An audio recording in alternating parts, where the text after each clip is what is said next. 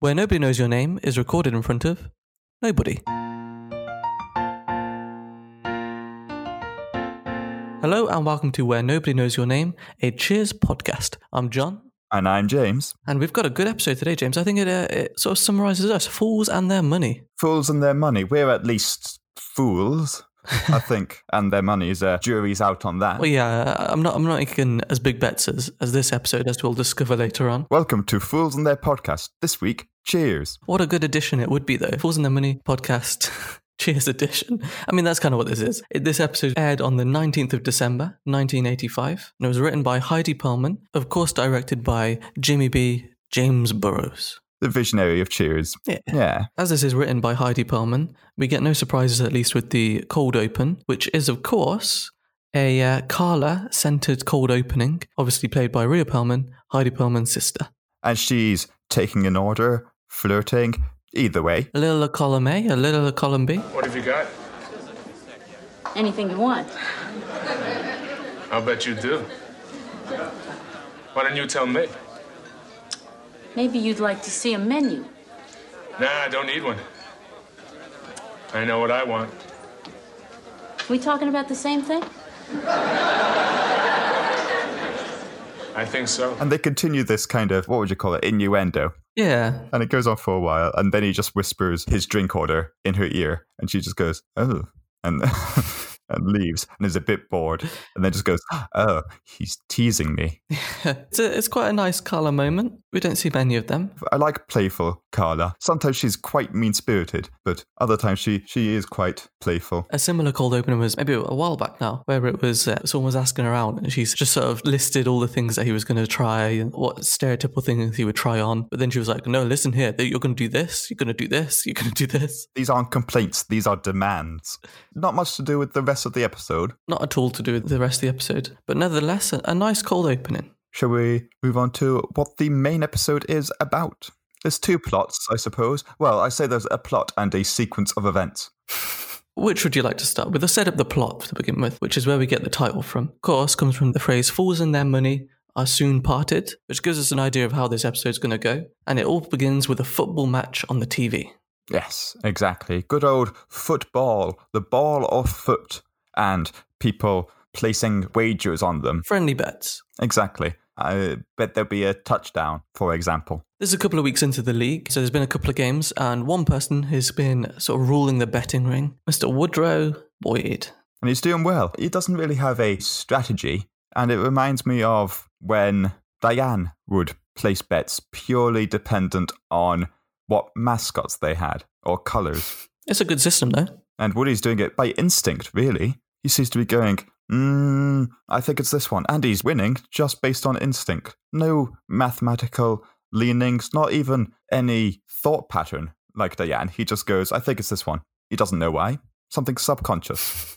Either way, his non-strategy is working, and everyone in the bars, they're pretty happy for him, you know. No one's got a grudge because they're just friendly bets. They start talking about if he went to a bookie, then he might be coming up big. Yeah, and they're really quite wary of talking about a bookie. They're like, yeah, I know a guy who knows a guy who knows another guy, and that guy might know a guy who's a bookie, maybe. And I'm going like, was betting illegal? Because bookies in the UK, they're not illegal. You just have to be over a certain age. And you need a license and a business. But yeah, I don't know. A bit weird. For whatever reason, bookies seem to be illegal. Not something that I was aware of. But it's very much, I know a guy who knows a guy who knows a guy who knows a guy. And it turns out that Sam knows a guy. Woody asks if Sam can put a bet down for him for the next couple of games. Yeah. Sam's happy to do until Woody picks who he wants to bet on and also says he wants to bet £1,000. $1,000. Yeah, $1,000 pound. Haven't made that mistake for quite a while. Yeah, and it's interesting. And originally, Sam tries to talk him out of it, talk him out of betting, and he goes, no, I'm not going to place your bet for you. And we got a new character. I'll talk about the characters in a bit, but Paul goes, I'll go and do it. And then Sam goes, no, I'll do it here. Better keep it in the family, which I thought was a nice touch, referring to him as family. But yeah, so let's talk about the players. Can I throw a wild guess? Is Paul played by someone called Paul? Yes, but it's a different Paul. It's not Paul from the early seasons who always argued with Cliff and supported FedEx. New Paul. This is Paul Wilson as Paul. He previously appeared as Greg in Season 1, Episode 20, Someone Single, Someone Blue, and Tom in Season 2, Episode 2, little sister, don't you? So he might be one of triplets. And one of these triplets sang the Bonanza theme. But is this that's Paul? Paul Wilson. But this time he's playing Paul. Previously, he was Greg or Tom. What a versatile actor. What's on your resume? Well, I played Greg in Cheers. I played Tom in Cheers. And I've played, and this was the most stretch, I played Paul in Cheers. And what's your first name again? Paul. Amongst many others. Amongst many more. We've also got Kelsey Grammer as Dr. Fraser Crane. Arthur Taxier as Frank. He also appeared in MASH, Knight Rider, Hunter, Family Ties, The A-Team, Hill Street Blues, 21 Jump Street, St. Elsewhere, Doogie Howser MD, Midnight Caller, The X-Files, Donnie Darko, 6 Feet Under, and many others. Paul, he's also got under his resume, he also played Winston Churchill. Just add that to the mix. We've also got Al Rosen as Al. Paul has also played Guy at Blackjack Table, just saying. Guy at Blackjack Table, Churchill, and he's just your average Greg, Tom, and Paul. The new version of Tom, Dick, and Harry. We've talked about the main plot a bit, and we've mentioned Frasier. Should we talk about his plot, or what's going on with Frasier in this episode? He's back. He's back, and he says he's over Diane. He's fine. He's feeling good. He's not a janitor anymore in Cheers. No, he seems to have recovered, which is good. Don't know if he has his practice back, but he's no longer a janitor. He's feeling so good, he's thinking about going on some travels. Yes, exactly. To just prove how good he's feeling about his travels, he invites Diane to them, of which, of course, she says no, and then he, snaps. I've been putting off telling you something, but I feel I must now. You've been using the word really far too frequently.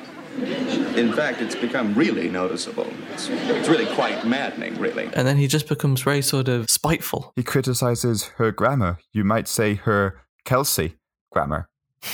You probably won't say, but you might say. It's wordplay, much like how Frasier hates Diane playing with her words. That's what I was doing. Okay, so as an example. Let's go with that. You said that this story point is more made up of a sequence of different moments. Yeah, he criticizes her grammar and then he feels guilty for doing this and then leaves and he goes off on a trip somewhere to, I believe, the Canadian tundra. Some kind of fishing trip? Yeah, the Nova Scotian tundra. And when he's there with all the cold, perhaps him fearing for his life, he was like, oh, I've been bad today. And then he comes back and gives this big speech about he's come to his senses. Then she expresses gratitude, but in expressing gratitude, she makes a grammatical mistake. I'm here to tell you that I've just spent the most painful week of my entire life. I was ice fishing in sub-zero degree temperatures in Nova Scotia. I don't think I could have stood it for another minute, but, it was worth it. Because every iota of pettiness in me was left back on that frozen tundra. So I'm here just to ask you to please forgive me. Apology accepted. Incomplete sentence. Yeah, so it's just a full circle. What's that called when everything ends up back how it was in the beginning? Full equilibrium. Inconsequential? Yeah. Well, it's something that is a staple of television writing, particularly comedies. Recently, it's been explored in what's been described as the Dan Harmon story circle. But if you look at Futurama, even then, and Fry, he grew up watching TV shows in the 80s and 90s, much like Cheers, for example. And he has said the secret of any TV show is that at the end of an episode, everything is back to where it was at the beginning and little has changed. There's some wisdom in that. And there sure is. And I guess we can actually follow that through into the return of the main part of this episode when we revisit Woody's bet. Because everyone's waiting for Woody to return to the bar because his bet's come in big. Oh, he won $10,000 is the stake that he won in the bet. He must be pretty good at betting. Yes, I think so. It was a compound bet, if I believe. Betting on numerous things happening as opposed to the outcome of just one event. It was like a string of games. You're a betting man, John. I used to go to the casino a bit. Oh, and the Grand National, James. Oh, Grand National, a big old horse race. I've never won. Now, me and my family, we bet at home. We didn't go to the Grand National. We could bet at home. We didn't go. We can get money off each other without leaving the sofa. We could win money that way. I don't think I've ever got the first. I think I've got the horse which came third, though I have won money at a dog track a couple of times. We went to the dog track for my granddad's birthday many years ago, and I won some money there. I think I, used the money to buy a set of crayons That's how many years ago it was. Good 2 years ago. Just going to draw something for the podcast. There we go. Oh no, it's melted in the sun. How is it melted? Crayons? Wax, yeah. You ever left a red crayon on a radiator? I don't think it melts your drawings, though, does it? It can if it's warm enough. If you leave a red crayon on the radiator, it looks like a Tarantino film. Noted. I won't be doing that then. Life lessons. I feel the older I'll get, the more I'll become Grandpa Simpson from The Simpsons. Just spouting what I think is sage advice, but actually just nonsense. I mean, you did just give the advice, don't leave wax crayons on a radiator. Good advice. Can't argue with it. I mean, I can't argue with it, but I've also never done it without being given that advice previously. But anyway, here's a piece of advice. If you want to put a bet down, put it down yourself and don't leave it to someone else. Yes. And why is that, James? Because you're in control of your own actions and your own money. Be financially independent. You can't guarantee that they're actually going to put the bet down for you. Yeah, people lie sometimes. Which is exactly what Sam did when he didn't put Woody's £1,000 bet down and didn't win £10,000. But Sam hasn't told anyone. Sam hasn't told anyone, and they were like, when's the money guy coming? Sam said he knew a guy. I bet it's the money guy coming here to give Woody his money. This is the moral dilemma of the episode, I guess, is Sam doesn't know what to do. He doesn't know how to come clean to Woody. That's true. Yeah, it poses the question of what we do in such situation. I think I would be quite upfront and say, I didn't make the bet, but you didn't lose any money because the money you were going to put down, here it is. Give the money back to Woody because he wouldn't have lost anything. He just would not have gained anything. Be a bit angry. But, if I gave money to someone and went, place a bet for me, and they didn't, I'd be like, I'm a bit annoyed, but I haven't lost anything. Do you know what I'd do? No. I would put £500 bet on.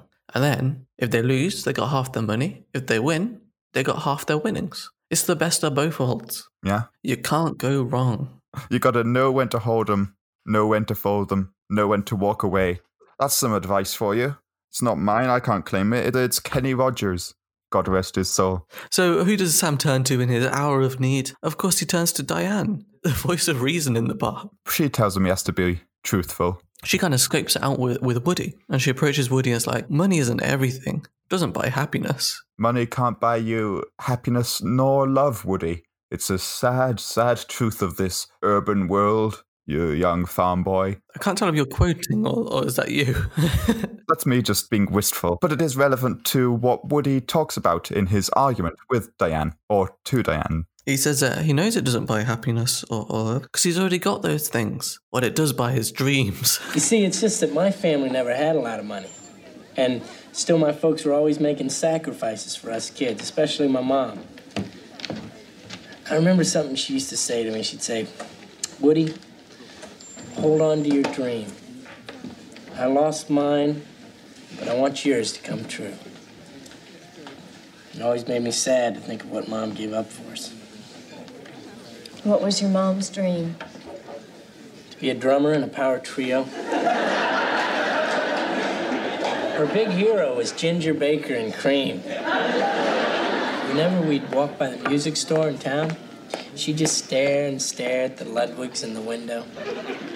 I knew even though she was standing in front of Keller's music that in her head she was up on some stage banging out the solo in Toad. Put it on the playlist. It's on the list. It's one of our first instrumentals because it is a drum solo. And that's going to be a nice break in the Spotify playlist when everyone's... When you're tired of words. Just listen to drums. But that's what Woody's going to do with the money. He's going to buy his mum a drum kit. A 10 grand drum kit.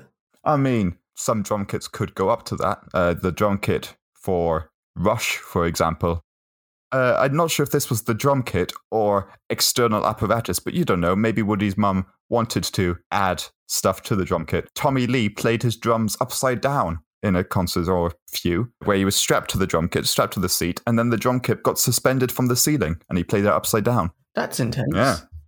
Yeah, James, I found a drum kit which is 8 grand. That's quite expensive. And the most expensive drum kit to ever been sold was 2,100,000. Do you know why? It's made from gold. No, it's none other than Ringo Starr's drum kit, James. Really? Yeah. Oh.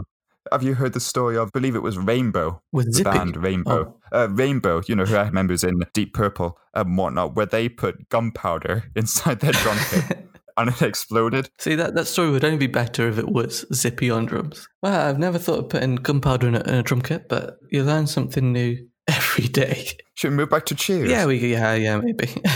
Some music history. It just sets up the scene of the episode. Eventually, Sam does come clean to Woody. There's quite a nice scene where he explains why he didn't place the bet. And it shows that sort of mentor character that Sam's sort of taken over Woody, where Sam's slowly becoming the new coach. Yes. It's interesting you bring that up because it will be relevant as this episode gets even closer towards its conclusion.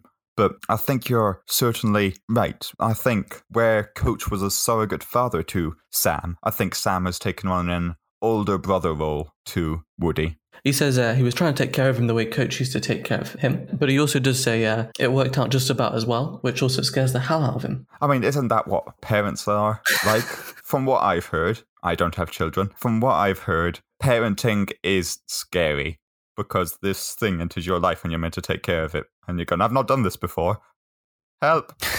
That seems to be the consensus. Yeah, I mean, I've heard that as well. Woody takes it all fairly well, though. He says that it's the nicest thing anyone's ever done for him. Which is quite nice. He's lovably naive, is Woody. Yeah, which is, it's nice. Sam's a bit frustrated that Woody doesn't get angry. Yeah, be angry at me. I lost you $10,000. But yeah, so they have a bit of a spat because Woody then shouts at him. He wants his car. Basically, Woody says, no, you don't want to, then tries to quit because he shouted at Sam. That's good. You're angry now. Oh, you bet I am. I'm going to go pack my bags. Hold on, wait a second. What are you doing? What do you mean? Well, you're my boss and I yelled at you. I can't stick around. Woody, that was just a little yelling. That doesn't mean anything. Yeah, as you've said, it goes into a kind of negotiating thing. Woody asks for a raise and Sam goes, no, that's not enough. I've lost more than that. And as you say, it gets up to his Corvette. And Sam goes, are you crazy? Come on, man. What I do like though, and as you hinted, James, it does end in quite a nice way. We do get a callback to Coach in how he would always resolve things with Sam. Yeah, and I could picture Coach doing this and it was lovely. The best way to do it is probably just play the clip of how Coach would resolve problems with Sam. Coach was a great peacemaker. He had this little trick. He'd, after a big fight, he'd make us put our arms around each other and sing Home, Home on the Range. I know, it sounds pretty silly, huh? Yeah. Well, do it for me anyway. Come on, Woody.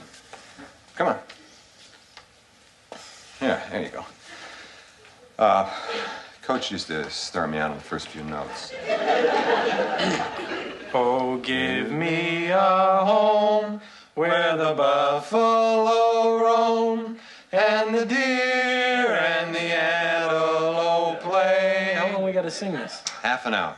Coach said that if you could sing Home on the Range with a man for half an hour, you couldn't possibly hold a grudge. And what's really lovely about it, James, is everyone else in the bar is familiar with it and joins in as well. Yeah, it's a classic song. I do like the sing-songs and cheers. We've had a few of them.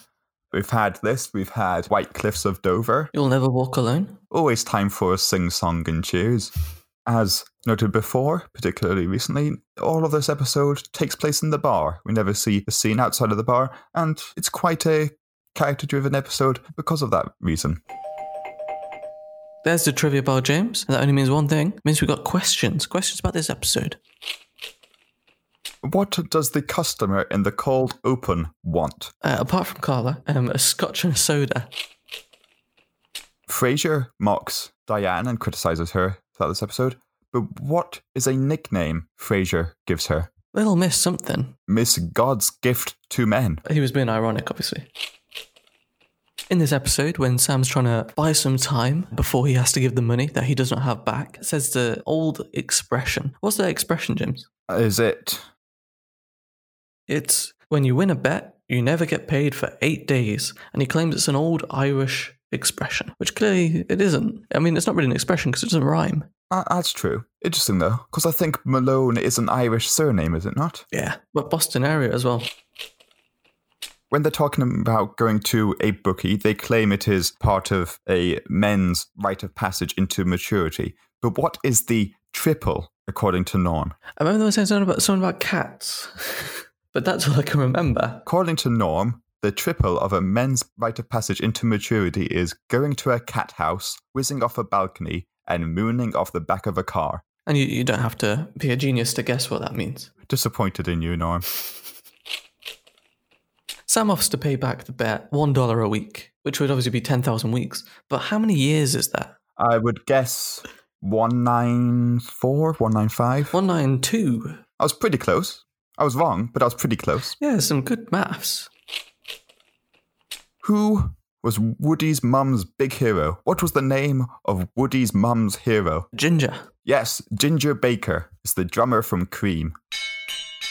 That's the last call at the bar, James. It's been a good episode. I think this season has been the most consistent. Yeah, I'd agree. I think Woody's come through for the season. I think he's given episodes like this one which focus on him. They've given some really good stories. They've been able to play with the characters a bit more, develop Sam's character a lot more with the introduction of Woody, which has been nice to see. Oh, Sammy's growing up, John. Some themes that we recognise in this episode, I guess, it's friendship, dreams, that's in it. Trust. Trust, yeah. Maybe a bit of a class divide. Yeah, there's a bit of that in there. You mix it all together, you get a good episode. Mix it together like a delicious cocktail. Like scotch and a soda. You read my mind, James. That's got to be our drink for today. As we raise our scotch and soda, what do you want to cheers to? What's your toast? Ginger Baker for inspiring people across many generations to follow their dreams. Follow their drums. Follow your drums, everyone. Yeah, I can do it. A toast to that, to the drummers out there. Thank you for listening to Where Nobody Knows Your Name. This has been a Cheers podcast.